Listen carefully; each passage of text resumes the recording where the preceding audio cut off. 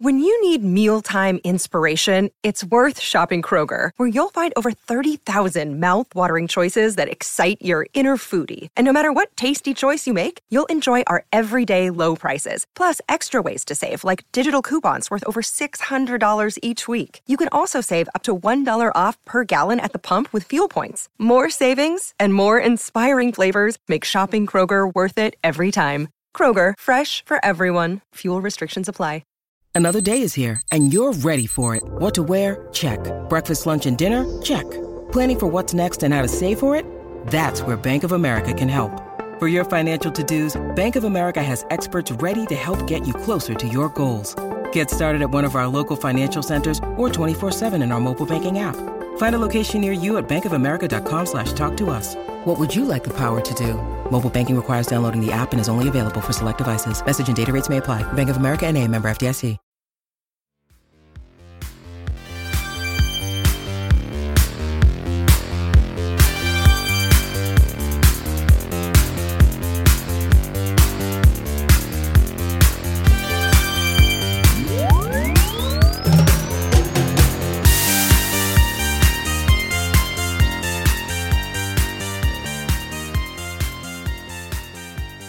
What up, player profiler faithful? It's Matty Kiwoom. Welcome to episode 24 of The Game Plan. I am beyond excited for this episode. And as it turns out, I do not have a guest on today's show. I got two, baby. Yeah, that's right. Not one, but two very important, incredibly special guests on today's show. And we're going to be playing a little 4D chess, if you know what I'm talking about. I told you all that this show is just going to be absolutely legendary. So, gang, get them pen and pad out. Let's start game planning to win in your Dynasty leagues. Planners, my guests today are two of the very best Dynasty gamers in the dang business. They are part of Destination Devi. They are the co-hosts of a number of different shows, including 4D Chess, Dynasty Football Show, and the Dynasty Trade Show. And listen up, gang, because you can find all of their shows on YouTube or wherever you get your podcasts. I'm talking about the headmasters of the South Harmon Institute of Technology, ATM, and the Tear Down King McNutted. Adam and Mike, what is up, my brothers? What's going on, Matty? We're on the game plan. Let's go. Let's game plan this thing, baby. You know, what an introduction, Matty. Man, I don't know what to say. It's erroneous on all counts, but I appreciate it. Listen, when I get two of my buddies in the business on the show, I'm rolling out that damn red carpet. Man, we'll take it though. I mean, okay. We're here. We're doing the game plan, 4D chess, however you want to do it, Matty. But we got, you know what we got today? We got a tear down king in the building. You know? Yes, we do. We got a tear down king in the building. The guy he's the king for a reason. And that's why we are talking about tearing down in Dynasty. When I reached out to Adam and Mike, I'm like, what do you guys want to talk about? Adam goes, well, we got the tear down king, so why don't we talk a little tearing down in Dynasty? I said, you know what? You're a goddamn genius because that's perfect. But before we dive into the show, I'm going to hit you guys with little blindside questions. Now, you were on a show of mine back last year called Human Jones. Shout out Chris Jones. And I asked you the same question. So I don't know if you're going to remember it or not, but still gonna bust it out. So this question is for both of you, and it's a two-parter, not a one, but a two-parter. So how long have you guys been playing fantasy football? And follow-up question, how would you describe your fantasy team building / management style? That's a good one, Matty. I didn't know there was gonna be math today. Nobody told me. I didn't prepare for math questions. I'm counting on my fingers. For how long I've been playing fantasy, man, I started way back, I want to say in like 4th grade. For those of you who don't know, I'm old, if you can't tell by the little bit of gray coming back in this freshly shaved off beard of mine. Yeah, it's been a while. Been a long time. I have a home league that's been going. I've been in that for at least 20 years at this point. So been a long time at fantasy. Dynasty, relatively new, considering. I mean, when you got fantasy football that I've been doing for 25 years, and then you got Dynasty for 5 or 6. It's a little bit different, but Dynasty is definitely my forte. And I will say this, man, it has been an incredible journey from where I started. I remember drafting kickers in like the second round when I first started because they were the best scoring. And I remember doing, this is how old I am, Maddie. I remember our first fantasy league, we were doing box scores from a newspaper. So every Monday, the newspaper would come out and we'd tally up the scores. Right? You'd have to do it all by hand.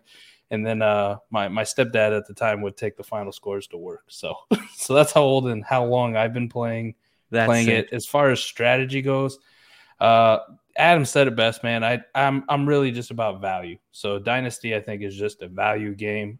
Shout out to Mike Liu.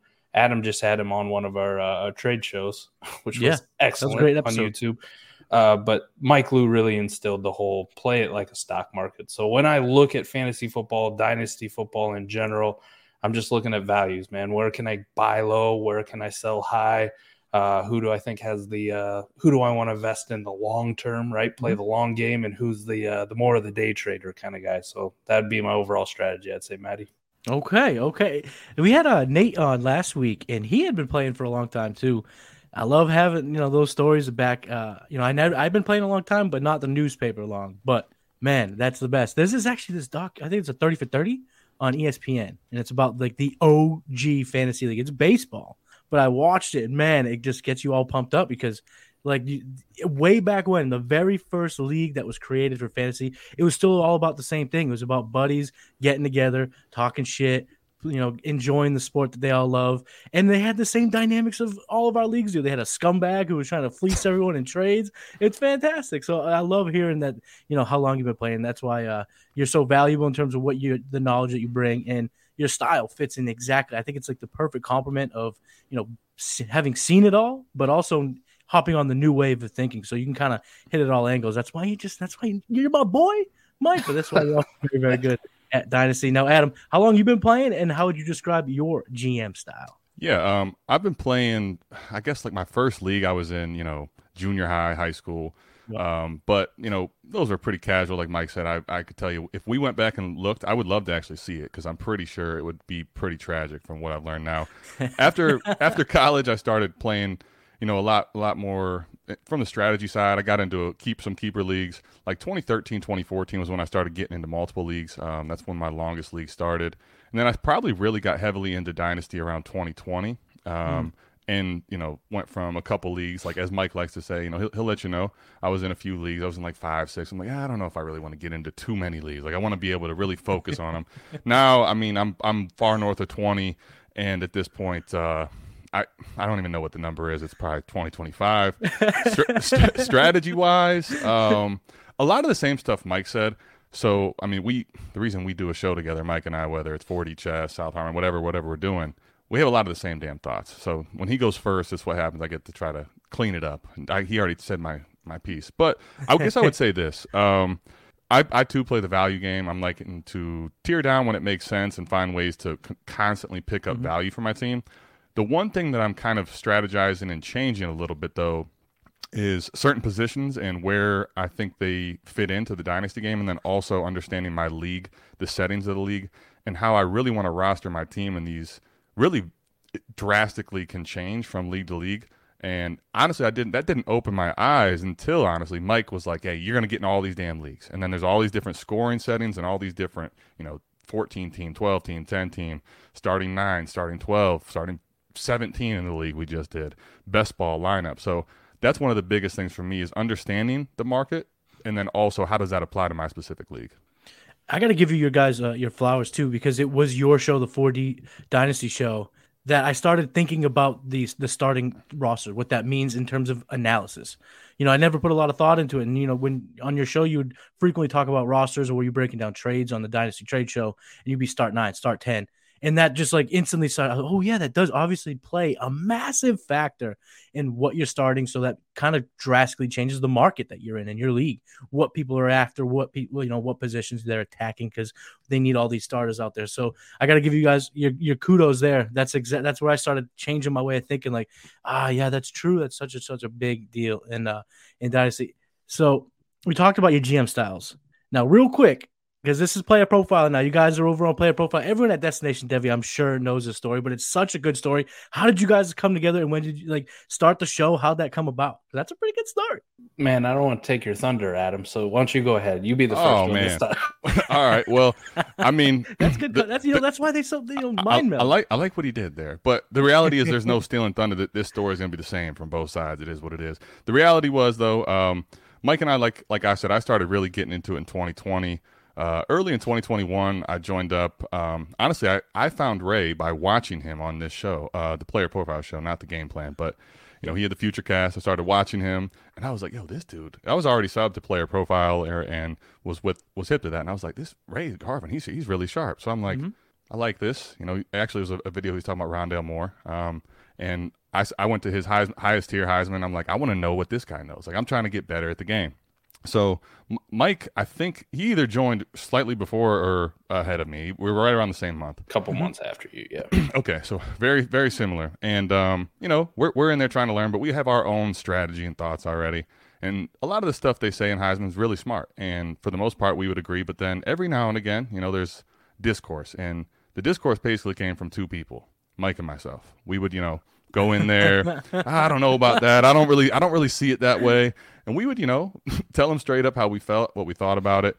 So, we had our own little flair in Dynasty. And because we were constantly in alignment when we were out of line with a lot of the Heisman tier, we were always in each other's DMs. And then eventually we're like, dude, listen, like, I don't want to keep breaking my thumbs here. Like, why don't we just hop on a show for an hour, not really planning to go anywhere with it, just more so that we could talk about strategy in our teams.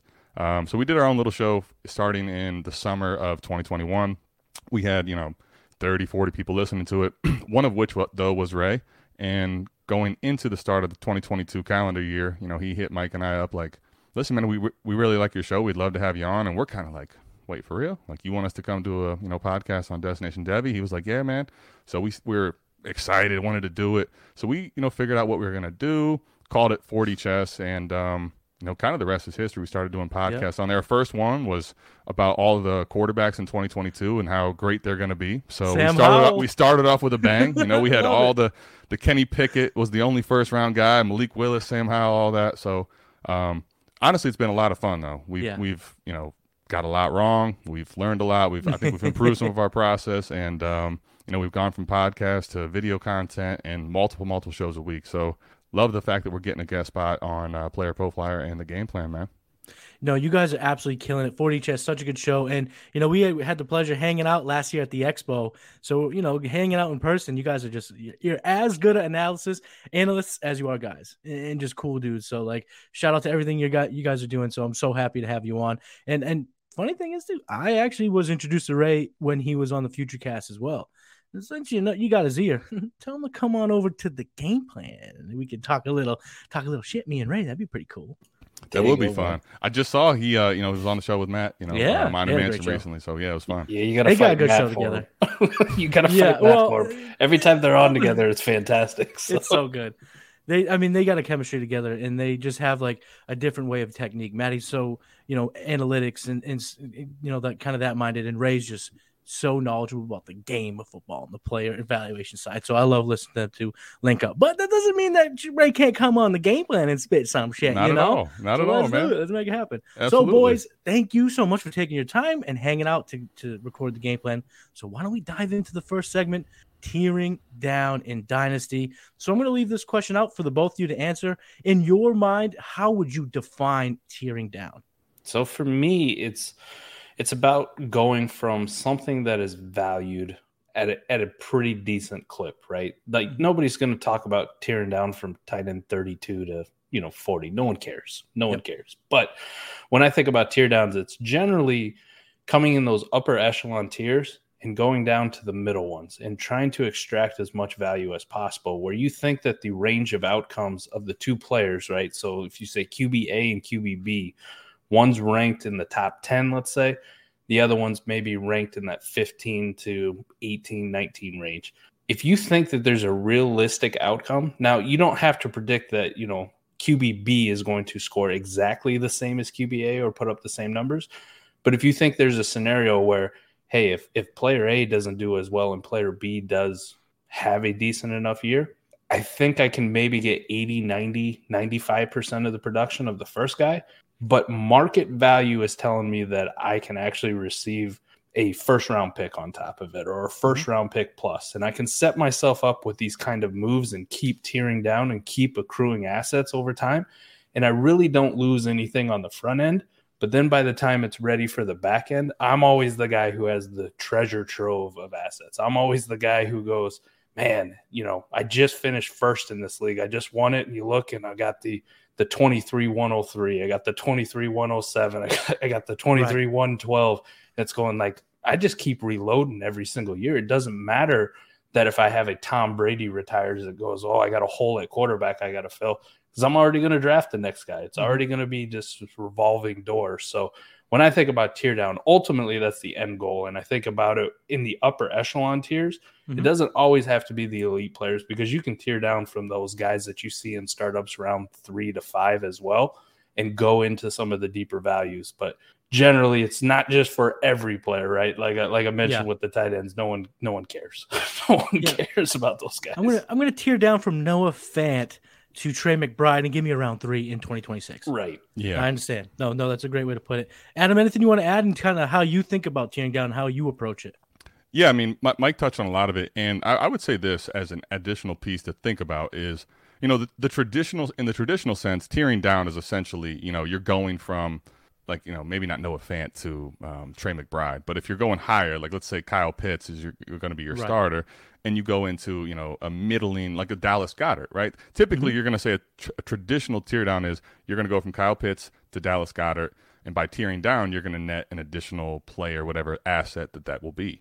But like that's more the traditional sense, and I think the reality is that's what people understand. But tearing down as a whole, it doesn't necessarily mean that you have to go from Kyle Pitts to a Dallas Goedert to net an additional piece. You may have a plethora of a certain position or a certain asset, and you can sell it at its peak and net multiple pieces, but they don't have to necessarily be a tight end. I think when you get into like the deeper philosophy of it, tearing down is what makes sense and kind of the starting point, but there's so many different ways and avenues you can extract value, and ultimately that's what this is, extracting value out of players that you think are at their peak. Right, and then like Mike said, when you show up to the draft with the trophy, but also 3 first-round picks, I mean, you're the whale at the casino. You can do whatever you want. You can make picks. You can select all the rookies if you love the class. You can consolidate, trade those picks for a player that you can really just walk in as the cock of the walk and just, put everything down. That's a great way to put it, extracting value. Adam, you talked about a few different approaches, but I was wondering, is there like an optimal approach? Is there a certain position that works best for tearing down, or a time of the year? All these different paths that you can go to extract this value. Is there something that you just happen to prefer over the others?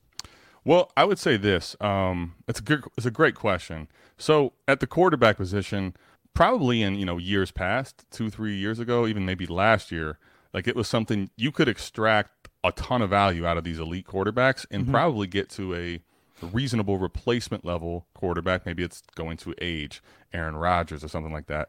But the reality now is what we've seen over last year is tearing down at the quarterback position is tricky, because if you're getting outside the top 12. Okay, like who is you're replacing? Because ultimately you're trying to replace the player that you're tearing down from. Do I like to tear down at quarterback? Sure. But I think now in this current market, it's one that I'm not as aggressively looking to tear down from. Wide receiver, I would say Chase and Jefferson, like Mike and I used to talk about tearing down from them. And I still am a fan of that because there's so many receivers there. But I will say, if you're going to tear down, understand the asset. And I think we can probably get into that in more detail. But at the receiver position, there's a bunch of placement points because it's deep. But at the same time, don't just tear down if you're not getting actually the value of that player back. So I would say receiver and running back are 2 of the ones I really like to do tear downs at. But I think you got to be careful of what are you actually getting back in a tear down. And I think that's where people either go right or wrong. They excel and they execute the trade and they get out value that's proper, or sometimes they sell a little light and maybe that was Devontae Smith last year, and you're like, holy shit, what did I do? So that's kind of the understanding the approach of it. And quarterbacks, we've seen now the late round QB strategy pretty much go out the window. And, obviously that's kind of directed in different ways. We talk about seasonal dynasty, but in a super flex league, getting that additional asset, is there an additional asset you could get that's going to cover the difference of, going from a Herbert to, you said outside the top 12? Well, on player profile, we have Kirk Cousins at 13. So going from Herbert to Cousins, is there an asset that you can get that makes that worth it? Other than obviously, if someone can just write in the comments, right, Chase, you idiot. Well, yeah, obviously, but I want to join that league if that's the case. I would say personally for me, it's not a singular asset. No. You could maybe get a haul on top that makes it worth it. Okay. But I think the other thing too is you got to understand the league. I think we can get into that too. Like in a start 9 league, like we talk about this. If I'm starting 9 and I have elite quarterbacks, you can probably extract the value out. But do you actually ever replace it? How do you get that quarterback spot solid again? I would say, yeah, Adam hit it on the head. It really is league dependent there, right?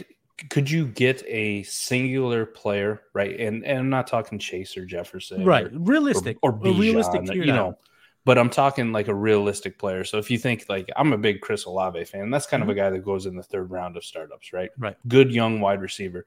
In most leagues, if you told me like, Mike, you need to go from Herbert to Cousins and Chris Olave, no matter how much I love Olave and the community loves Olave, I'm good, man. I'm going to hold on to my Herbert.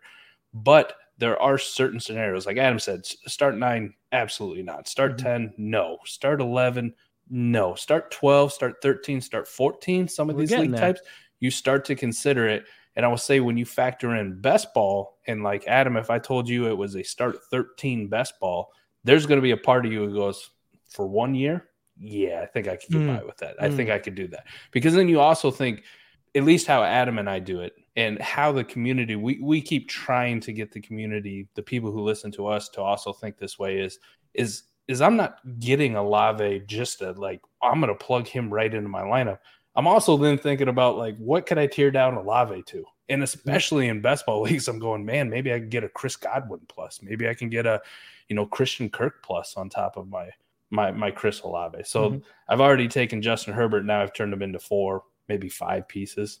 Some of them being draft capital, some of them players that have the opportunity to make my lineup in best ball.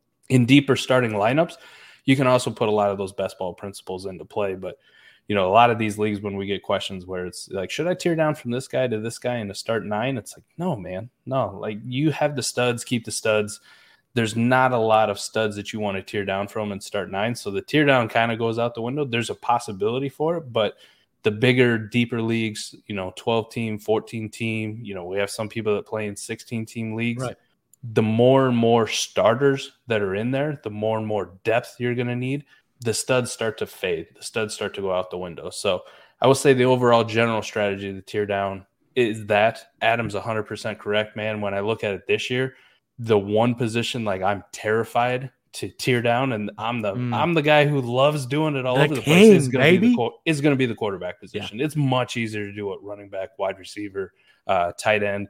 I know Travis Kelce is such an elite producer, but you gotta always have to ask yourself every single year. It's going to be from here until Travis Kelce actually retires. Is like, is this the year? Is this the year? Is this the year? One of those years you're going to be right. And I don't want to be the guy on the other end of the spectrum betting that I'm, there's no way he falls off this year and then be left holding the bag. You know what I mean? There are a lot of similar principles in terms of tearing down at quarterback and tight end because it gets so damn murky. So like, high enough in the rankings where you're like, oh, shit, I'm kind of lost now. I had an asset I was starting every week. I had a difference maker at a spot that, there aren't a ton of difference makers. And now, you're tearing down. And the league size is so important because if you're going from, in a start 13, the DJ Sharks of the world, those guys are super valuable. And if you can go from, like with the example we keep using, Herbert to Cousins, but you can get a Chris Olave into one of those spots where most of the league is scratching for this week's boom play in a lineup league or in best ball, they're just crossing their fingers that this is the week they can get that production. Now you're all of a sudden the accumulation of fantasy points on a given week goes up, and you're trying to raise your floor because that gets you in the playoffs. The more wins you get in a given season, you're in the playoffs, you're in the big dance. So, league size is super important for tear down. I think that's a great thing to bring up. I'm glad you guys did. Yeah, and to give you an idea to think about it kind of simply, right? If you think about a start 9 league, okay, we're going to stick with lineup for a second. So in lineup start 9, right, essentially, like I don't know exactly how they're all formed, but typically you're going to get 2 running backs, 2 receivers, a tight end, a flex, a super flex, and a quarterback, right? So that's your 9. When you take quarterback and super flex out of the equation, there's 7 spots left. Like, we all know the elite quarterbacks are going to outscore, and they're going to score the most points by far. Yeah. So essentially in a start 9, you have 7 spots of skill players now where you have to try to juice that position up to catch up to the elite quarterbacks. So if you think about it from that perspective, if you have 2 studs, like if you have Hurts and Mahomes, if you have Herbert, Allen, like if you're able to get 2 of those now, like, you don't necessarily need to gash everybody at the other 7 spots. You're just looking to make sure they don't catch up to you too fast. That's why in start 9, start 10, these shallow leagues, the quarterback value is so damn high, and why it's so important when you construct your roster. Now, to your point, when you start getting into start 12, 13, 14, all of a sudden, if you can start getting Olaves, Garrett Wilsons, if you get these type into flex spots, you can catch up. You actually have a chance to catch that quarterback value, because now instead of only having 7, like in a start 13, you have 11 spots where you can catch them at the skill players. So if you can actually accumulate enough depth to where maybe your quarterbacks aren't Mahomes and, Allen or Herbert or one of these, but if you have Cousins and you have, let's say Derek Carr even, like if they actually score in that is white bread right there. That is the most boring thing you could pick. Exactly. Nobody's going to want to see that, and no one's going to say in a start 9 they're afraid of that. But if it's start 13, start 14, and those are your 2, they're not sexy, but they're just keeping you enough in that race. But if you're sitting at elite wide receivers, you got Chase and CeeDee Lamb, and then you got Olave, Wilson. If you have a stacked team like that, you got a warp killer tight end, Travis Kelce. All of a sudden, the gap is closed very quickly at the quarterback edge that someone that has the elite studs. Yeah, no doubt about that. I have a question for both of you, and this might be a dumb question. And if it is, tell me it's a dumb question. But I've always thought of this, and I wanted to ask you while I got you here on the game plan. Hopefully someone watching this or listening to this can relate to my idiocracy, but can you tier down if you're a contender? Is that a smart process? 100%. Oh, absolutely, man. Yeah. Absolutely. And honestly, I'll let Mike kind of go, but I think this is where 4D chess can really be played correctly.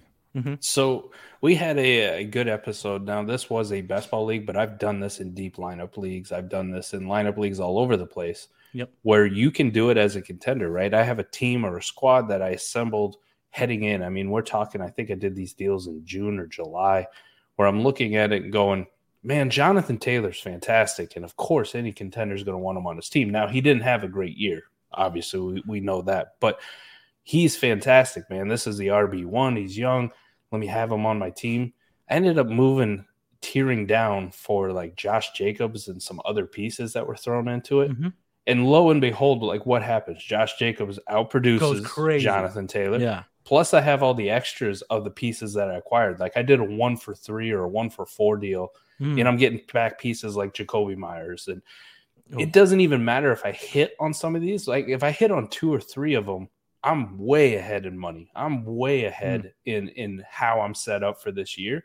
The problem with investing so much into one player, and this is why it hurts me when we talk about quarterbacks, my reluctance to tear down is because you have so much invested into one guy. You have all the risk if they have a bad year, if they get hurt, if they have an off the field situation that jeopardizes their future or takes them away. You de-risk yourself every time you tear down. Every time you take that one asset and you break it up into multiple pieces, you have de-risked yourself. I mean, if you really – we talked about it at the open show when you asked kind of what the strategy was. I like to think of it like a stock market, like value. Yeah. And I could have one stock that's worth $500, right, Maddie? And that stock could go up. It could go down. It looks good. It's the most valuable stock on the market right now. But if someone were to come along and say, hey, I'll give you 5 stocks worth $100, and they have some of the same odds to go up or to go down, I'm going to play that from a money perspective all the time. Like you're going to give me 5 chances. I'll break my 500 up into 5 $100 stocks. And if one of them gets close to $500, hell, I've broken even. If 2 of them done, I'm money ahead. We're playing with house money. So let's go. And if 3 or 4 of them done, holy shit, like look what I've done. Jackpot. So I even on contenders, Maddie, I always tear down. Like I would say on contenders, I especially tear down. Like it's almost influx. On rebuilders, I want to be holding the assets that are ascending in value, that people hold a high praise for, that people go ballistic for, where like a good one would be Anthony Richardson this year. We've discussed him at nauseum about what he's like as a prospect, but it doesn't really matter. It's what the community is going to value him at. And Anthony Richardson could be a horrible quarterback in the long run, but if he comes out in the preseason and breaks off an 80-yard touchdown run, people are going to want to buy Anthony Richardson. Oh, right. In comparison to a guy that people also have question marks at quarterback, Will Levis, there's not a lot of wow plays Will Levis can do that are going to change people's mind in one go. But Anthony Richardson has that it factor about him. So when I think about when I'm rebuilding, I'm a little bit less likely to tear down out of those type of assets because I want to keep a pulse on the community. I want to keep a pulse on the value market, and I want to stay with assets that people are going to value. Really, I'm not going to say no matter what, but even if something like slightly bad happens to them, you know, the kind of guys that retain value no matter what. Like if Mahomes comes out and has a bad year next year, do you think he's not going to be a top 2 or 3 quarterback in Dynasty? Not after just 1 year. So those are the kind of assets I kind of want to keep. But in contending pieces, it's completely flipped, man. I'm willing to tear down off of all those guys because I'm just looking for production. I'm looking for 1 year, try to maximize the amount of darts I have at pulling home a championship. You guys are great podcasters, but would you mind taking up another occupation, which would be therapist in fantasy? Because I've always been that meathead that's, more foot on the gas, build around him, burn it down, fuck my prospects, I want to win. And when I started, getting more hip to this way of thinking, it's super beneficial. But because I have my history, my past, it gets such messing with my head. I get a little scared, a little sad, a little weirded out. So if you guys don't mind, I give you a call and come sit down on the couch and walk myself through the anxiety that I'm having because I'm tearing down as a contender, something I'm not used to, but it is smart practice because you have that flexibility. You go from one stock at 500 to 5 stocks at 100, perfect way to say it. Now you can sell 2, make profits on that 3. Now you're playing it. You're liquid, right? That's the term. Again, I'm not smart, so help me out, boys. No, Get liquid. You're liquid. Yeah, I'm liquid. I'm dripping right now. You're dripping, man. And you know what's crazy? I don't know if you saw. You go back and watch on our YouTube. We had Mike. We were doing a podcast at the same mic. So he pulled over the couch. It looked like a casting couch. They were calling it. We'll pull it over. We'll get you on the couch. We'll be the therapist for you. Yeah. But here, think of it like this too. And I think this honestly becomes one of the hardest things for anybody to do, even if you have the mindset of I want to tear down, right? So I'll give you some ideas on like this last season because obviously it's still a little fresh in people's mind what was happening and why it would be hard. So like if you had Josh Jacobs, let's say, like you're watching him help you win weeks. Yes. And you're saying to yourself, he's a warp advantage. Now, warp wins over replacement player. Mm-hmm. Basically, that's telling you that player versus the rest of the position in your league is giving you an edge to help you win versus the other players you could put in. So what's hard to do is say, Josh Jacobs is smashing, sell him right now. At the receiver position early in the year, you're probably going to say the same exact thing. Cooper Kupp was on a tear that was just outrageous. Like he was on pace to just win people leagues. Think about it this way, though. Okay, especially with these type assets, Cooper Kupp, for example, like he's smashing so hard in points per game. But what's the reality of that? Like Mike used the stock market. I think this is a good one. Like essentially, Cooper Kupp is a blue chip stock that really has no chance to go any higher than 500. Like it might crawl up. You might be at 520, 530, 540. But like that's the reality of that asset. Mm-hmm. The difference between the regular stock market and this asset is if something bad happened, like if in this blue chip asset, like if someone came out and said, Starbucks has all this crazy like criminal activity going on, they're going to have to go bankrupt. Like think of it that way about when Cooper Kupp gets hurt, like that stock is going to nosedive. And by the time you realize it, you can't get out of it. You can, but you're going to get out for $100 or something. Like you're going to lose your ass. You're going to bleed a little bit. Now think about it in the tear down, right? You're going to bleed quite a bit. And then you're going to be like, here's the problem. In contending, we just talked about this. Everybody wants points. They don't want to wait for Cooper Kupp, and he's old. So now you can't trade him to anybody. Literally, like you're having a hard time moving him.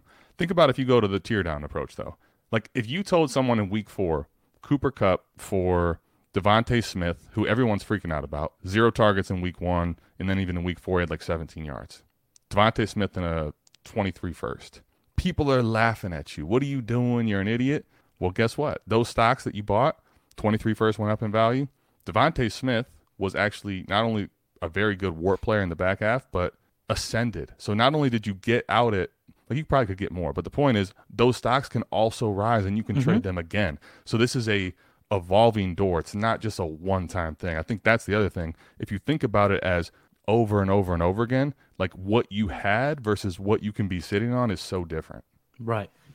Absolutely. And at the end of the day, being able to tear down, it might be hard in the moment. You talk about Josh Jacobs, Cooper Kupp, but we don't. Sometimes I think we lose focus of how long the season is and what can happen. And a 5-week sample size can look like the end of the world. And then week 6 on, you're smashing. You're laughing to the bank. And I got to be honest, I'm guilty. I've probably been that guy laughing. What are you doing trading Cooper Kupp? What are you tearing down like that for? Why? And I would be like, oh, egg on my face, put my foot in my mouth next time because I was dead ass wrong. And the thing about first rounders, they're a safe asset, in my opinion, during the season because the roller coaster only goes up. The perception of it going down can happen in a given week. This class sucks, blah, blah, blah, blah. But when the combine comes, that value goes up. I don't care if it's a 111. It goes up. All of a sudden, someone's going to fall in love with that draft spot. Someone's going to want that ticket, that fun coupon. So getting those throughout the season, all of a sudden, again, you're the whale at the casino, baby. You're balling out.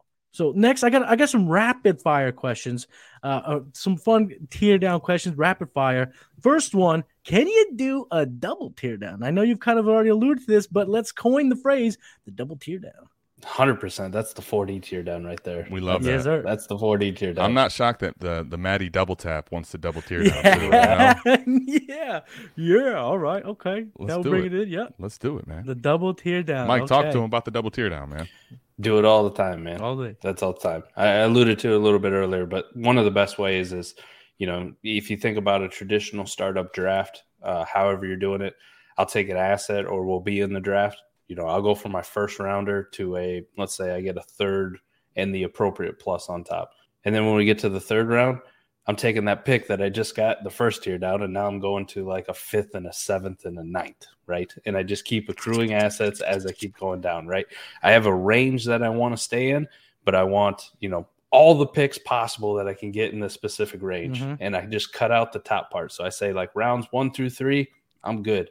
I do the same thing outside of a startup in existing leagues, but I just put the startup player round, the names to the players, right? So if Josh Allen's, a first round guy, I kind of have a value of what would I tear down if I was in a startup draft right now and somebody wanted my Josh Allen, what would it take?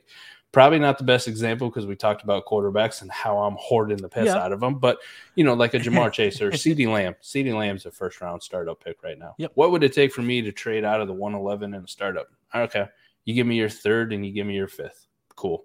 We get to the third round, I take your third, and all of a sudden I'm getting another 5th and I'm getting a 7th. Right. And I keep this trend going, and I go down to like round 9-ish. That's kind of where I want to keep as many of these assets in these range because I think they're safe enough stocks or they have value ascension or they have the possibility of going up. You start getting too far outside of them, those are just kind of the guys that I want to throw in, right? Just toss them in the deal. We'll see what happens. They're kind of like third-round draft picks. They're nice to have a bunch of them, but they really don't mean shit. So just toss them in. If I hit on it, great, or at least it's an asset. Maybe somebody will be interested down the road. But yes, the double tear down, 100%. That's the 4D move that I love to do all the time. So we got the 4D tear down, the double tear down, or what I'm gonna throw it out to you guys. You guys can take it if you want it. The Jonathan Gannon, because you're pew pew pew pew pew shots, explosive pew, shots. Pew, pew, pew, I shots. love this, man. Taking shots. You're tearing down and taking more shots at it. I like to call it the shotgun approach. You want that spread. You want to take your shots. And, third round picks, they don't mean a whole lot. But at your rookie draft, when you look at the guy who has 6 of them, you're like, fuck, I kind of want exactly those third round picks right now. Okay. Yeah. And you can even sometimes do it, like, especially league dependent. We talk about this, right? In best ball, if you're looking at your team and you're like, man, I like it, but I don't have enough depth, especially in best ball, like that will probably come back to bite you. And we just talked about it. Maybe early in the year you're killing. Like we actually had a guy, we told him like, there's no way this depth is not good enough. Early in the year when he had avoided injuries for, I don't know, 7, 8, 9 weeks. Jeez. Lucky. He's killing it. He's killing it because it's like, oh my Yeah. gosh, all these warp guys. He doesn't even need the depth. But then all of a sudden, unless you are the luckiest son of a gun ever, what's going to happen? An injury. 2. Now, if you don't have enough depth, 1 or 2 injuries, and it's like this team is catastrophically, like it's battleship, man, and it's sinking. You know, you're in trouble. So in best ball, like let's say you want to do it in one shot. Like I'm not really into getting out of like Jefferson and Chase if I have to go too far down the board. But in best ball, like if you're telling me I can get Amon-Ra St. Brown, Brandon Ayuk, and a first, right? Like, right. That's a move. As much as I love those guys, in best ball, I'm getting 2 shots in assets right now, and I'm also getting liquid with a first. So you have so many different ways that could play out. Are you getting the single warp advantage of Justin Jefferson? Probably not. But at the same time, Amon-Ra might be able to provide that. Maybe not the same, but close. Brandon Ayuk's a whole nother player, and then you're liquid if any one of those guys get hurt. Where Jefferson and Chase, they can trade hurt, but you don't have any points in your lineup if they do get hurt. Right. And if you trade when they're hurt, you know, you're not getting the return that you need. So you gotta have to have the cojones to do it when they're on top of the mountain, because we're on the bottom of the mountain, you're just really not getting shit. So last question in the rapid fire part of this segment before we wrap on, move to the big dog segment. All right, we're tearing down, okay? But we're not doing a big tear down. This is we're gonna go from, I don't know, DK Metcalf, and we're gonna tear down to Devontae Smith plus. So you're only getting 2 assets back. Do you prefer 2 players or a player and a pick? My preference, I'll tell you my preference, honestly, is what my league mate wants to send me. As long as it's not you're sending me some crusty, like, trash player, you know? Yeah. My preference is what they view lighter and that fits what I know I need to cash out at. Like 2 players, that's great because they can score, but now all of a sudden you have an asset that can be devalued by 1 play, 1 injury, 1 bad performance, where the pick's liquid. I'm perfectly fine either way. I guess in a perfect world, I'd probably rather have the pick, but it also depends on league. Like there's some leagues where in the moment, nobody wants to take picks, and you're going to hold them until it's way too late. So I guess it kind of depends on the league and what the player that I'm trading with wants. I like to.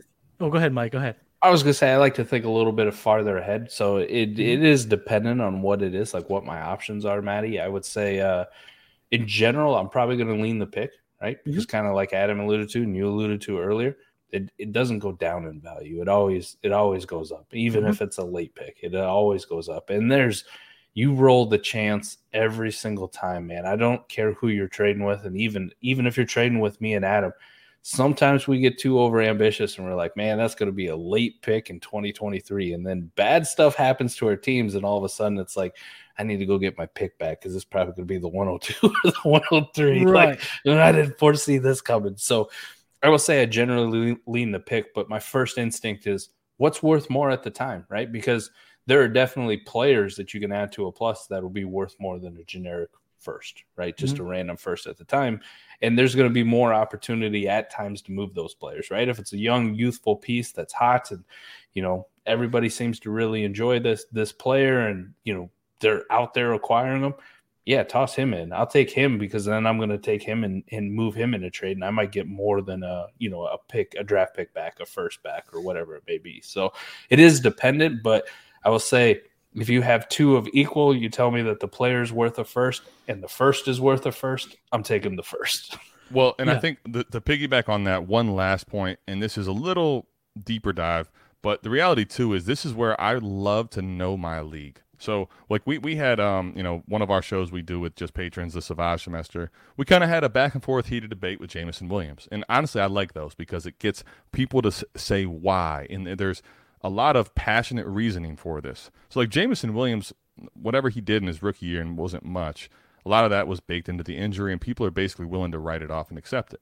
So there's up and down views on that. But if I know in my league, Jameson Williams is a guy people want, and they're going to pay me at least a late first, maybe more, okay, if that's the piece instead of a pick, I know that I can move Jameson Williams for more later. Those are the type of little edges I think that can help net you more value over the long haul.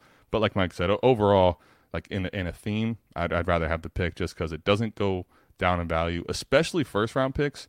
If you think it's a late and it has any chance to go higher, that's massive value in. And so you could take it either way. Also, you probably want to be honest with yourself and really evaluate your squad. If you're a pretender, maybe that pick is more important. But if you are a bona fide contender and you feel it that this team can make a deep run, maybe you would side with the player over the pick. Basically, though, you want to avoid the derelict offers. If you guys ever seen Zoolander, the derelict line was when Mugatu took a whole bunch of garbage and told everyone it was fashionable. It was good. And I hate that in the league where they're just taking a bunch of their crap and trying to sell it to you like it's some gold mine, like it's nice. Stay away from those offers, but tier down and get a whole lot of value. Any last minute thoughts on tearing down before we move on? I'm dying that we got a Zoolander reference. I love Zoolander. It's funny because I just watched before we came on here. I just watched a trade go down, and that fits it perfectly. It's like it's a 4-for-1 deal, but man, you got sold a bag of shit, man. You got the tear down went terribly. I'll just tell you. I'm not going to, name and shame, but the A.J. Brown teardown experience for this manager was not the right one. Yikes. Yeah, so stay away from the derelict offers and go ahead and get yourself a whole lot of good. You want that good. And I will just add, one last thing to the tearing down that maybe it's like an unsaid kind of principle of it. It's remember time. Sometimes when we're breaking down trades, when we're in the moment, it's tough to remember the time part of it. You get those 3 assets over time. You can flip 2 of them. Maybe you keep all 3. Maybe you flip all 3. But that time, that patience can allow you to do a whole lot of things and, like you said, extract value. So that's going to wrap up the first segment where we're talking about tearing down. Now we're going to have a whole lot of fun breaking down a roster. But before we do, I got to talk to my listeners about the Dynasty Dominator app. It has a lifetime value lookup tool, the trade analyzer that you can get at playerprofiler.com, and the player comparison tool. But the best part about the app, you might be on the go. Maybe we're at the Fantasy Expo, doing our thing, having some fun. And we're like, oh, my man just sent me a trade in one of my leagues. I can't look this up. I'm not on my computer. Well, you got the trade analyzer, and it's a true mobile app on top of that. You can use for Apple or Android. So no matter what service provider, no matter what you have, you can look up the trade value, the lifetime value points. And we also now have the projected values for the 2023 rookie picks, as well as the 2023 rookie class. So you can get that app, go over to Google Play, Apple iStore, whatever it is, download it. And I will put the link in the description. So, boys, are you ready to dive into this roster? Always. Do some tips. Yeah. Always. I like real actionable stuff. Let's do it. Yes. Let's walk this through. So this is actually a roster that I took from the TGIF, the Trade God Invitational that we started this year. I put it out to the league. I said, hey, I got some very special guests on tonight. Who wants to have their roster broken down? And, we had a few people raise their hands and they didn't even know it was you guys. If they knew it was you guys, I bet every single one of them dudes would have said, let's go. I want to hear it. But we got something in store. So we are going to break down this roster right now. Let me go ahead and pull it up. Here we go. Boom. So in this team, it's pretty good. Not too bad. But so the first question I got to ask you guys, is this team a contender or a pretender? It's a good question. I would say this too. The first thing I notice before I get to all the stuff, one of my first questions is always like settings, right? So when I look at picks, right, I'm seeing 112, 114. I already know this is 14-team league. I don't even have to ask anybody. 14-team league, okay. So you kind of talk about what we did earlier. So teams now become a big thing. It spreads more starters into the league. So on this type of a team, a 14-team, depth is a big thing. The other issue is with scarcity in 14-team, quarterback is king. It's always king in 12-team and higher, but in 14-team it becomes a big deal. So Trey Lance, Mike and I still love him. I think he's going to be the starter in San Francisco, given all the Brock Purdy injuries and things. But Trey Lance at your starting quarterback, not really the most optimal, if we're being honest, right? Mac Jones and Matthew Stafford, could it work at quarterback too? Maybe, but it's not a warp advantage. So I think the first thing I'm looking at in 14-team is my quarterback situation, and I'm assuming this is a lineup league, right? Yes, this is a lineup league. Yeah, so if we're setting lineups and we're starting 10 players, I immediately, my first thing that I'm thinking is, I don't love the quarterback position. I'm not going to say it's not a contender because I see some picks here that are nice, but at the same time, my first thought is, this team may not be ready to go right now. Okay. Man, you're nice. You're nice. You're such a sweetheart, Adam. I love you, buddy. This team's a pretender, man. If this is my team, being honest, man, I'm selling the farm. You got to sell. Yeah. It's going. I'm selling the whole thing. Okay. I wouldn't feel good about this at all. I mean, could you? Yeah. I mean, we've all seen dumpster teams make it into the semifinals or the finals, and you're like, how the hell did this? This is the luckiest guy I've ever seen. But for me, man, I want as much certainty as possible, even in a lineup league. There is a lot of variance that you can play. But, I mean, when I look at it, Adam touched on the point. If Trey Lance, Matt Stafford, Mac Jones are my quarterbacks and 14 team, I'm doing better than a lot of people, right? Because I have three guys that will have a job and be playing football next year. Some teams may only have two. Some teams may only have one. But having three is nice, but I don't think any of these guys like move the needle too much. Trey Lance is a projection that we're hoping. We're hoping Matt Stafford comes back and becomes Matt Stafford of 2 years ago and not Matt Stafford of last year, because that was horrible. Right. And Mac Jones, while I like Mac Jones, it's like, oh, man. You're not feeling all warm and fuzzy after watching him play football last year. Like, he didn't move the needle at all at the quarterback position. The running backs, I mean, Ramondre is nice, kind of been a sell for me, but Javonte, when's he going to play? Like, how long is he going to be out? How long is it going to take him to come back from that knee injury? I love the player. Absolutely love him, but that knee injury is scary. Cooper Kupp, again, I think Cooper Kupp's probably fine. I think Cooper Kupp's kind of fallen to that point where if you're a contender, like going out and seeing what the price is on Cooper Kupp's a very smart thing to do, because people may be very down on him. I think he can have a good year, but I mean, we're talking age cliff's got to be coming at some point. Tyler Lockett, kind of the same thing. Mike Evans, we saw bad Mike Evans, and what's Mike Evans with Kyle Trask or Blaine Gabbert or whoever they bring in at quarterback. Kyle Pitts, fantastic asset, but this is when we talk about the tear down. This is an asset that probably just about everybody wants, and this is going to be your most valuable player on this team. So that would be the guy that I start kicking off deals with and seeing what people will give me. Having draft picks is very nice, especially in this class because of how deep it is. But when I look at the roster, man, I think it's a pretender, and it's definitely something that I'd be looking to start tearing down off of, to start moving pieces, because I wouldn't feel good about taking this into 2023 as it is, even adding these rookie picks in. Well, I think Mike, sorry, Matty, real quick, just to say, Mike hit on a point. Like, Kyle Pitts is definitely, when you talk tear down, like, this is the one at this time, February, that would be the one I would explore if I wanted to tear down on this team. There's not a bunch of guys on this team that I say, yeah, let's tear this guy down. Like, truthfully, this is a team that, if anything, would be more on tearing up, and if you can get it done light. I would say this, though, like, Mike's correct. If you told me this team and we're moving forward and it's, August, September, this is my team, I'm telling you, yeah, you're probably not a contender.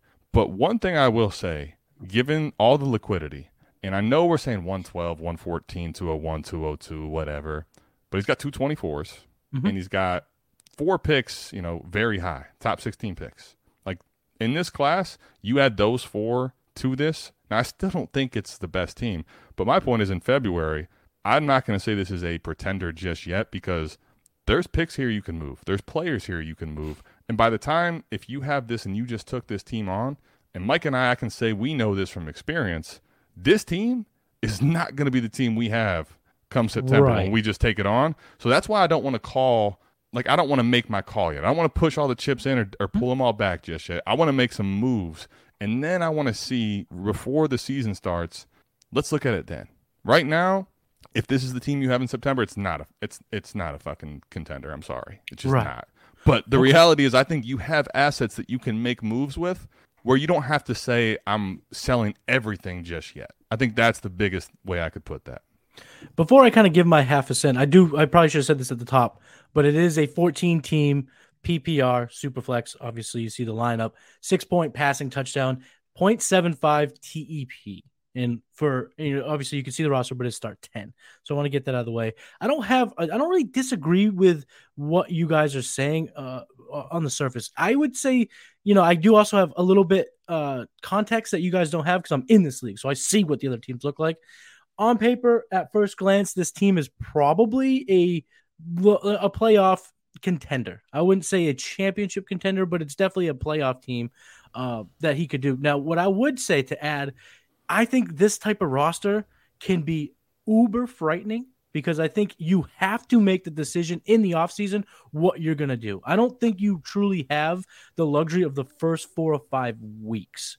because if things go wrong when the season's here, I don't know if, another Cooper Kupp injury or Tyler Lockett goes down or Ramondre goes, the Patriots go back to what they do at the running back position. And Ramondre doesn't look like he did in 2022. Now you're kind of just stuck.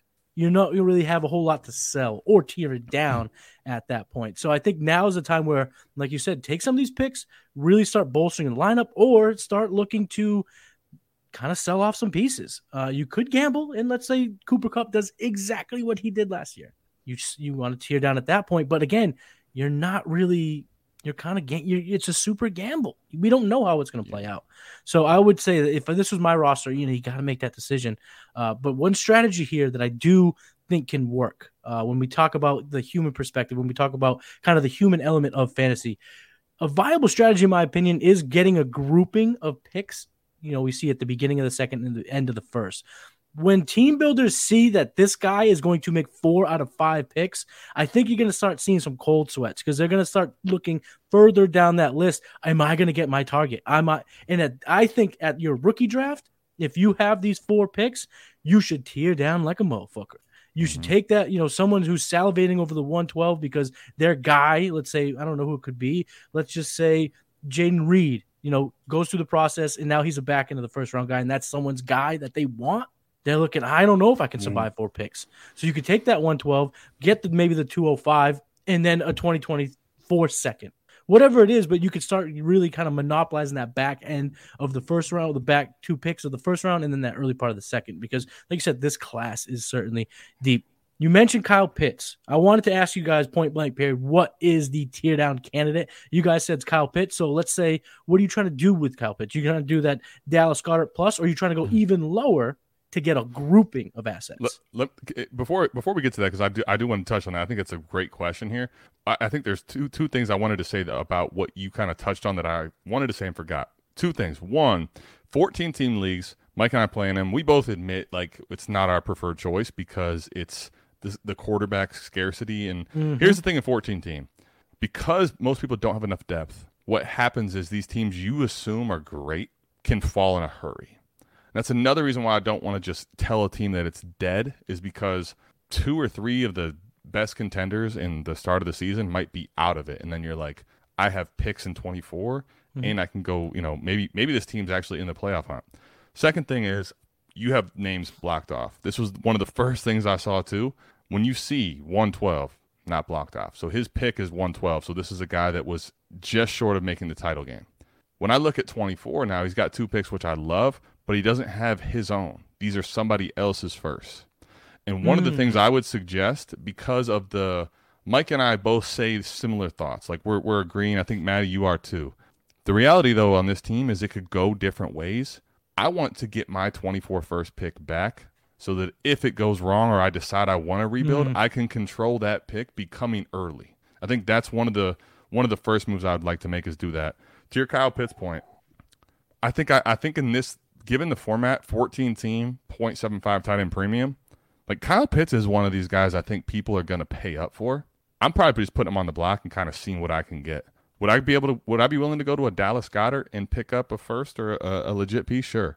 But I bet you if you put Kyle Pitts on this block and there's teams that think they can contend, you might be surprised that you'll either not even get a true tight end back and just liquidate him, or you'll go down even a little further at tight end. Let's say even Trey McBride, but you're netting, 2 first or another legit player.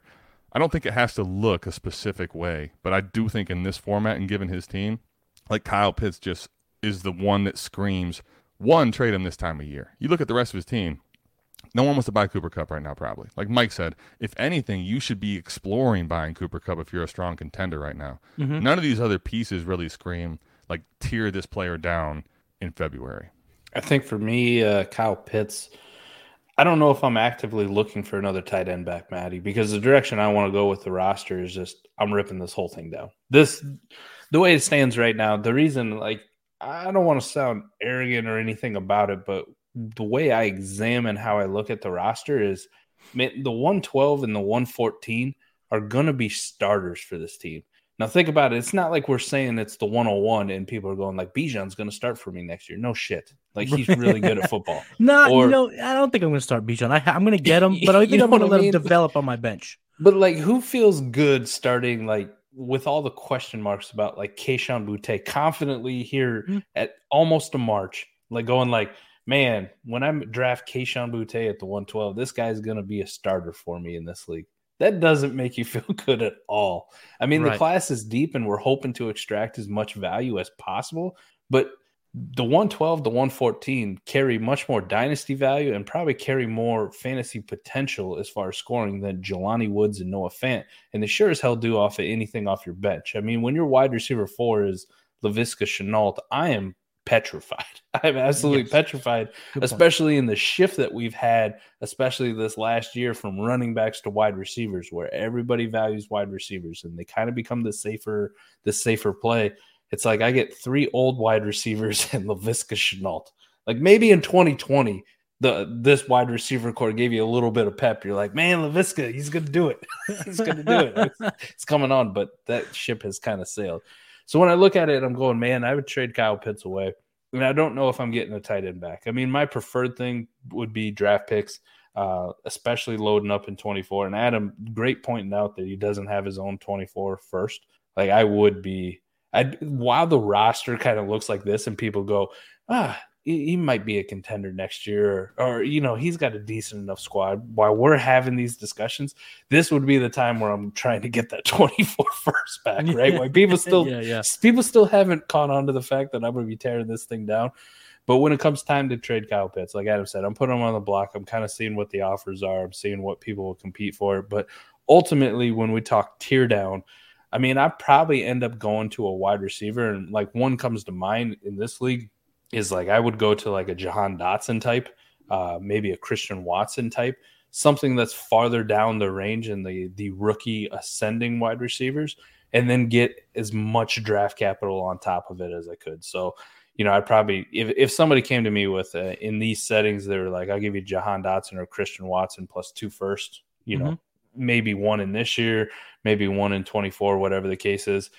I'm like, so long, Kyle. I appreciate your service, but I got to do what's best for me, man. I got to break this up into multiple pieces. So that's what I do with Kyle Pitts.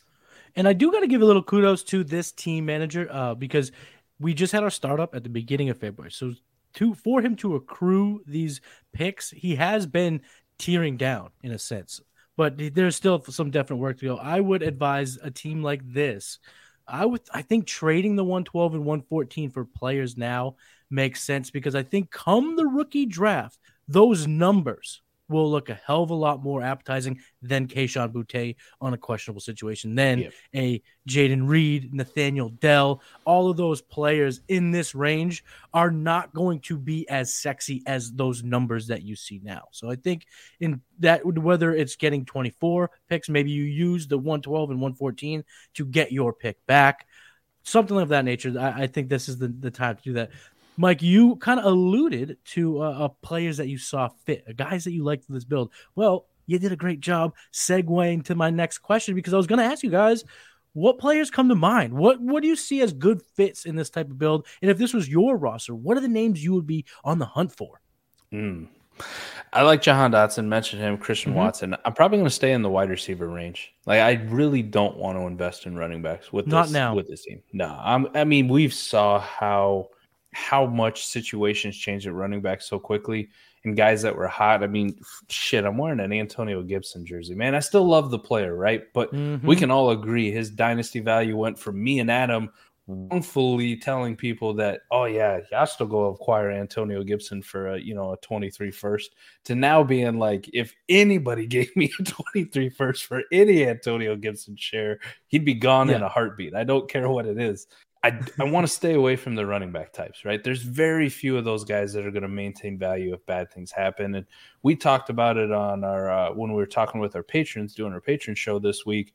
Man, when I look at it, Maddie, there's like 14. If you look at the top 14 running backs, like 12 out of the 14 top 14 running backs, if something bad is to happen to them right now, like it's done. Like they're taking a massive dump in value. Like either it's because they're old or they already had question marks. There's very few, man. And we're talking like Breece Hall and Kenneth Walker, and then you'll have Bijan come in. Like those are guys that could suffer an injury and then take a little bit of dip and be right back. but everybody else is on the older side. We already had question marks. Like, it's done for him. So I'm going to stick to wide receivers, man. And it is a 14-team super flex. I'm not going to be opposed to tiering up if it's for the quarterback and it's for one that we know is very stable. So if it's one of those guys in the top 8, I'm all for it. So if this involved like Kyle Pitts, maybe moving some draft capital, and I kind of consolidate a little bit, I think with the state of the quarterback position, this is the only exception I ever make when I talk about tier down or accruing value. It's to get in that top 8 quarterbacks, because those are assets that are going to stay there for a while. So if it's a get in the top 8, you know, a Trevor Lawrence, Justin Fields, Lamar, you can kind of throw Deshaun Watson into that group. And then we know the elite guys, Mahomes, Burrow, Hurts, Josh Allen, right? Justin Herbert, those kind of guys. Yes, 100%. I think I would try to invest in quarterbacks. But this would be quarterbacks or wide receivers for me, Maddie. I don't really want to add running backs. And damn, tight ends is such a crapshoot. And when you talk about Kyle Pitts being his only asset on the team that's valuable right now, that's pretty much the only tight end in Dynasty that has youth and current value. So I really don't want to go to any one of those other guys. I'm good. Just real quick, I just want to piggyback on your running back thought. You look at the top 15 running backs on playerprofile.com in our Dynasty ranks. There, I see 2 names that would still maintain value if they got hurt, and that's Kenneth Walker and Bijan Robinson. Breece Hall's already out that window. If he gets hurt 2 years in a row, his value will crater. Saquon Barkley, Travis Etienne, DeAndre Swift, McCaffrey, Eckler, Jacobs, Harris, Pollard, Rashad White, Chubb. Those guys have an injury now or in the OTAs or in the preseason. Later value, gonzo. So buying players now, I think the safest bet is to look quarterback, receiver, or tight end maybe, but that's a crapshoot in and of itself. But Adam, put these shoes on. Go a mile in your shoes. What are you doing with this team? I've got a lot of time to think recently, and there's some things kind of stewing. And I think, well, let me say this: you're in the league, Maddie. One, do we know what the lock on all these players means, and what the key on the 2 running backs means at all? So it's been a very fun, active league, and I've seen this now within multiple teams. I think the locks indicate I don't know, because people put locks on their name and then they're traded. And then I also see Lock It on Tyler Lockett. Like I'm just looking at things like, what is happening here. I'm in the league, and this is one of those. I'm not sure. All right, cool. Because like I said, dudes with the locks are then traded, and then guys with the keys, that mean they could be. I don't know. Yeah. Okay. So that's a good question. Okay, and then secondly, like I want to say a piece in 14 team. Now I agree with Mike. If you find in 14 team that you can underpay, let's say, for a quarterback with what I have going on here, I mean, my goodness, like just stop. Whatever your plans and thoughts were, just remove them and get one of the stud young quarterbacks if you can do it. Sure. Here's the thing, though. I think the reality in 14 team, and I don't know if you can speak to this, Maddie, and how this league dynamics are, like that doesn't exist. And if anything, you have to pay so far through the nose that I'm just like, okay, you get, let's say, whoever that is. This team we already don't like, now what? Like, as much as I want that player, I think that's the only problem is, like, how do quarterbacks trade in this? Can you kind of speak to that point? Okay, so people have put quarterbacks on the board, but the names that have actually moved, we're talking like Bailey Zappi. Matthew Stafford was traded. Someone put Mahomes on the block, and I emptied the chamber, and he basically told me to go fuck myself. So sure, and why wouldn't they, right? Of course. In 14 team, I just don't think now. To Mike's point, I fully agree. If you find a scenario where it's like, holy shit, I'm buying a top 12, top 8 quarterback, and I'm not paying all my assets, I mean, that's first and foremost where you should start, period, in 14-team league. My thought with this team is this, right? Given that scenario, I don't think, and maybe you can speak to this too, is there anyone that has like 2 top 12 or 2 top 6 quarterbacks that just like is so juggernauted at QB that makes you scared out of your mind? There's not like, so what comes to mind is the international league that we're in, the shit league, where Mike went buck wild. Yeah, man. Quarterback Allen and Herbert, right? Right. He has, so he went the big dog route, and this was an auction for the first 5 rounds. So people were able to throw their dollar bills, y'all, to get quarterbacks. I would say the best type of pairing is like I think it's Dak and Lamar. It's pretty good. It's not like an Allen and a Herbert, a Mahomes and a Herbert, or it's kind of and no one has three, because I've been hitting the quarterback market, because in this league I got Purdy, I got Howell. Shout out to episode 1 of the 40s. There we go. Let's go. Starting quarterback for the Commanders. We've had Ron Rivera has said we have a lot of quarterbacks that are guaranteed to have the job, but Sam Howell's going to keep it. Just watch. I sure hope so, because like I said, I'm depending on, and then Jared Goff. So that's my one true. I'm at least happy with that. And I've been exploring the market. I made a trade for Zappy, just trying to get bodies in the building, because it's not that easy. But there's no clear-cut juggernaut. Like I said, this team actually started with Lance and Kyler. Okay. Rocking the Kyler jersey. And he already teared it down. And so there wasn't like a, holy shit, these guys got the two stutterooskies. It's pretty, like I said, that Lamar, I think it's Lamar and Dak, that's probably one of the better pairings in the league. I do like that one. But knowing that, see, and this is why I bring this up. And, let's be honest. Mike and I like Mac Jones. Mike's a little higher on him than I am, but we both don't love him going on into it. And start 10, we're not loving it. But he also had a defensive guy calling plays for him this year and had no weapons. Now, Am I saying he's going to be a smash guy next year? No. But in a league like this, could he be slightly improved where, he's not the worst quarterback in the league? Yeah, I think that is in the range of outcomes. Reason I bring all that up is I think the way I look at this, I see 3 older receivers, and then I see all these picks. Now, what I think what Mike hit on, which is really key, is I would love to see what I can do to add a 4th or 5th receiver, even if it's not the sexiest to this team. Because here's what I think. 112, 114, 201, 202. I would love in this team to shoot most of those at the youth running backs, because we just touched on, right? We just touched on all the running backs that their value is going to crater. So really you don't want to invest in that. You don't want to pay into that. If anything, I'd rather trade out of Ramondre, see if I can liquidate him, and just go ahead and get 4 shots at running backs that have day 2 draft capital in this 23 class, and then kind of see where the cards may fall. With Pitts, I think this is the main point here. I think Pitts is one of your best chances, plus the picks that you have in 23, to go ahead and tear down and get off of Pitts, liquidate him, and then have shots at building up the receiver room to where it's reasonable. And then you can kind of go into the beginning part of next year fluid. And then if you end up not being a contender, you can move Cooper Kupp when people will actually pay back in for him. Things like that. I think the other thing, too, is in this league, right? What do we all admit, Mike, myself, you, we would love to do with this team is upgrade quarterback.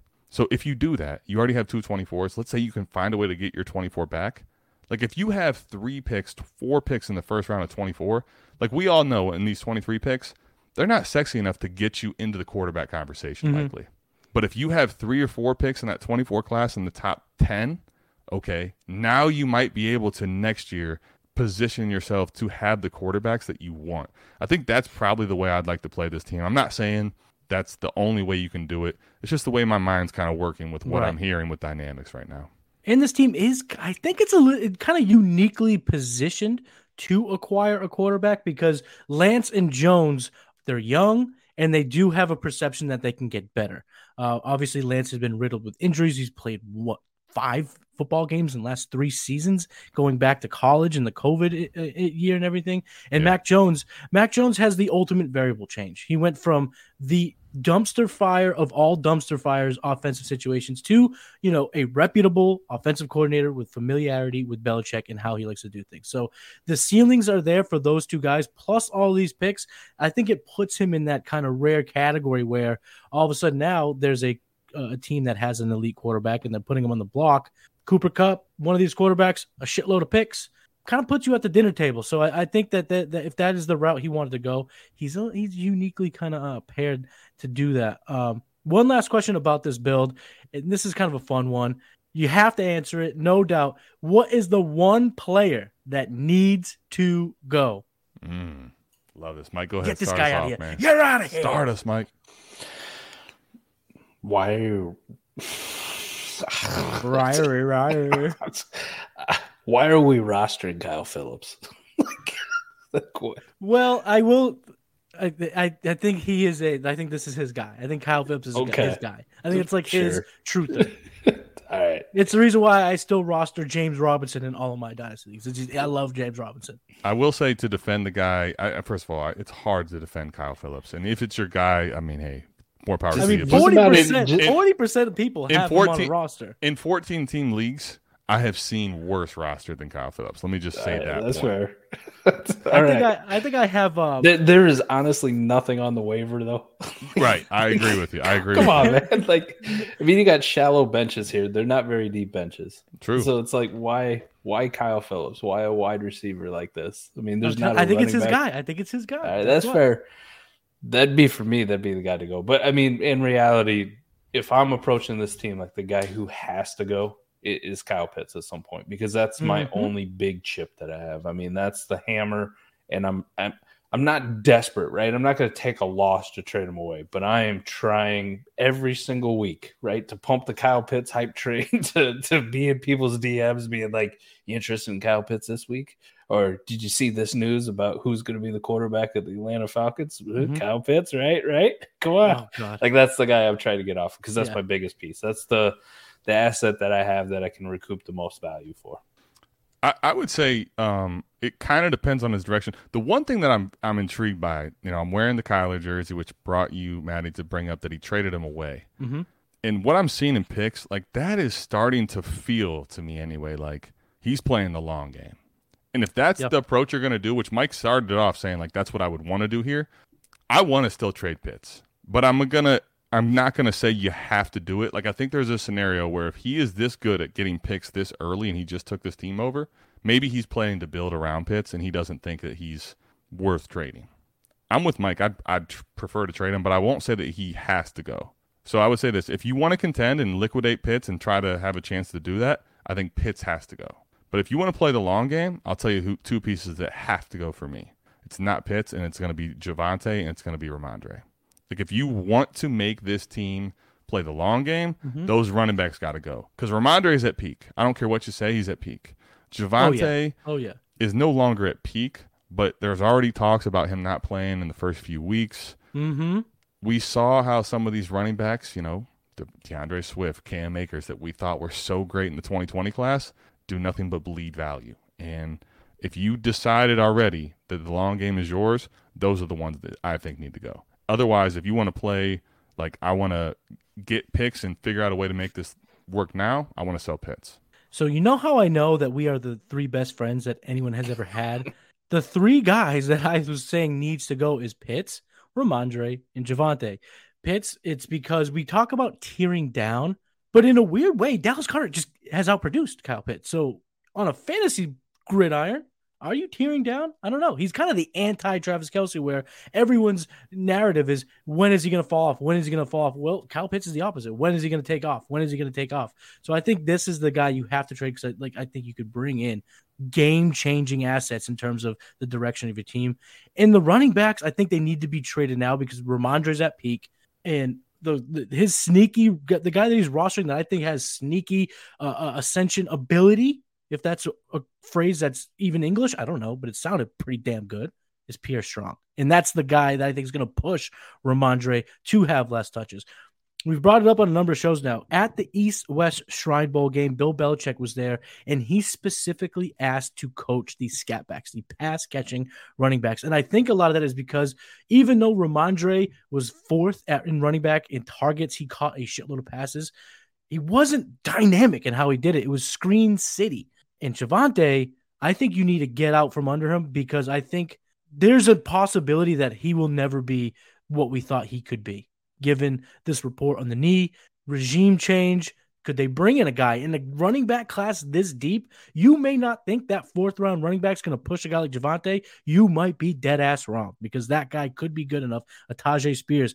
Hell, Deuce Vaughn in the fifth. We saw what Sean Payton did with Darren Sproles in the past game when he was in New Orleans. That's that type of guy. That's his ceiling outcome. According to guys like Ray, the guys who know stuff about football, I think that you got to get out from under those running backs. And even if right now your starting running backs are Rashad Penny and Chase Edmonds, it doesn't matter. They're not getting fantasy points. Who gives a shit what it looks like? Get yourself some more surefire assets going into the season, and all of a sudden, if you might back into a starter, now you're only looking for one more. So I think those are the three guys that you have to move. Boys, this has been a great episode. Before we sign off, I like to give the listeners a little bit of a homework assignment, stuff that they can do after the show has ended. And this assignment, well, it's probably the easiest homework assignment I've ever given them because they're probably all doing it already. And that is to go check out the 4D Chess Guys and all the shows that they do. Go subscribe to the South Harmon Institute of Technology YouTube channel and just start rocking with these guys if you're not already. Because if you're not, you are behind the eight ball. Because like I said, truly, they are geniuses in this whole dynasty thing that we love so much. I also have a quick final thought that I want to give up, and it's something that Adam touched upon earlier, how important it is to have your round one in Dynasty. So when we're talking about tearing down, we're talking about rebuilding. You can control a little bit of where that pick is based on how you Dynasty. So having that pick is super, super important. So make sure you have it, and if you don't, maybe go back and get it before it's too late. So Adam, Mike, please tell everyone listening where they can find you on socials and where they can get your content. Man, I always say following me on Twitter is one of the worst things you could possibly do. I do nothing but shit post and retweet. But isn't that Twitter? That's Twitter. I mean, that's exactly what everyone that is looking to follow someone on Twitter is looking for. There we go. All right. If you want to follow me on Twitter, it's at Iowa Michael. But the big thing is just come check out what we do, man. Check out Destination Devy wherever you get podcast feeds. Mm-hmm. We're out every Friday, 4D. It's there. Also, the newsletter that we put out has everything fantastic from the whole Destination Devy team, and it's one of the ones that I love being a part of, man. It really does feel like a family over there. And I mean, you got to experience it a little bit at the expo. Just, I mean, we never met. None of us had ever met in person. Right. I mean, maybe Ray and Gene, right? They had met, or they actually lived close enough together, but none of us had met. So the fact that we bonded so quickly just over the year, and it's been nothing but video chats and, you know, talking on podcasts and doing that kind of stuff. It really does feel like a family. But go check us out there. And if you want to dare and you want to see more of this beardless man, I used to have a beard, so you can go back and watch some of our old videos. Come check us out on YouTube, South Harmon Fantasy Football. Love to have you. Maddie, thank you so much for having us on. Of course. I can't believe the journey that we've both been on, right? It kind of feels like our arcs are coming at the exact same time. And getting to meet you at the expo and seeing you in person and get to hang out with you was a pleasure. I love what you're doing over here. Player Profiler is very lucky to have you. You're fantastic. Thank you. So thanks for having us on, brother. Adam, plug away, baby. At ATM4D Chess on Twitter. It won't be quite as exciting as Mike because I'm kind of bland and I don't really do as much tweeting as I probably should. It's a lot of quote retweets. So working on getting the Twitter following bigger. But really, South Harmon Fantasy Football on YouTube is, you know, if you want to find Mike and myself. The reality, too, is like we're so much with Destination Devy. So if you follow Destination Devy Radio, you're going to be able to get our 4D Chess, you know, football podcast, and then also the Destination Devy newsletter. Be ready, you know, come draft season. We'll probably have another draft showdown on the Destination Devy feed, which was a blast. But Maddie, man, thanks for having us on. This was fun. I enjoy doing stuff like that with, you know, breaking down things in an actual league and settings and a specific roster. I'm not going to sit here and tell you I get it all right, but I think it gives us more context and lets me, you, and Mike really get into the nitty-gritty and where we think you can kind of pick up edges. Because a lot of people, I think, that do this, they want to talk generically, which is good. Like, you get an idea and you form ideas of values, but what about my team? Everybody in the reality wants to know about their team. Like, generic is cool, but what about my team? I want to get my team better. So I love doing stuff like that. I think it's the most actionable for people listening. So thanks for bringing us on. Always fun chopping it up with Maddie, man. You're doing a great job on Game Plan.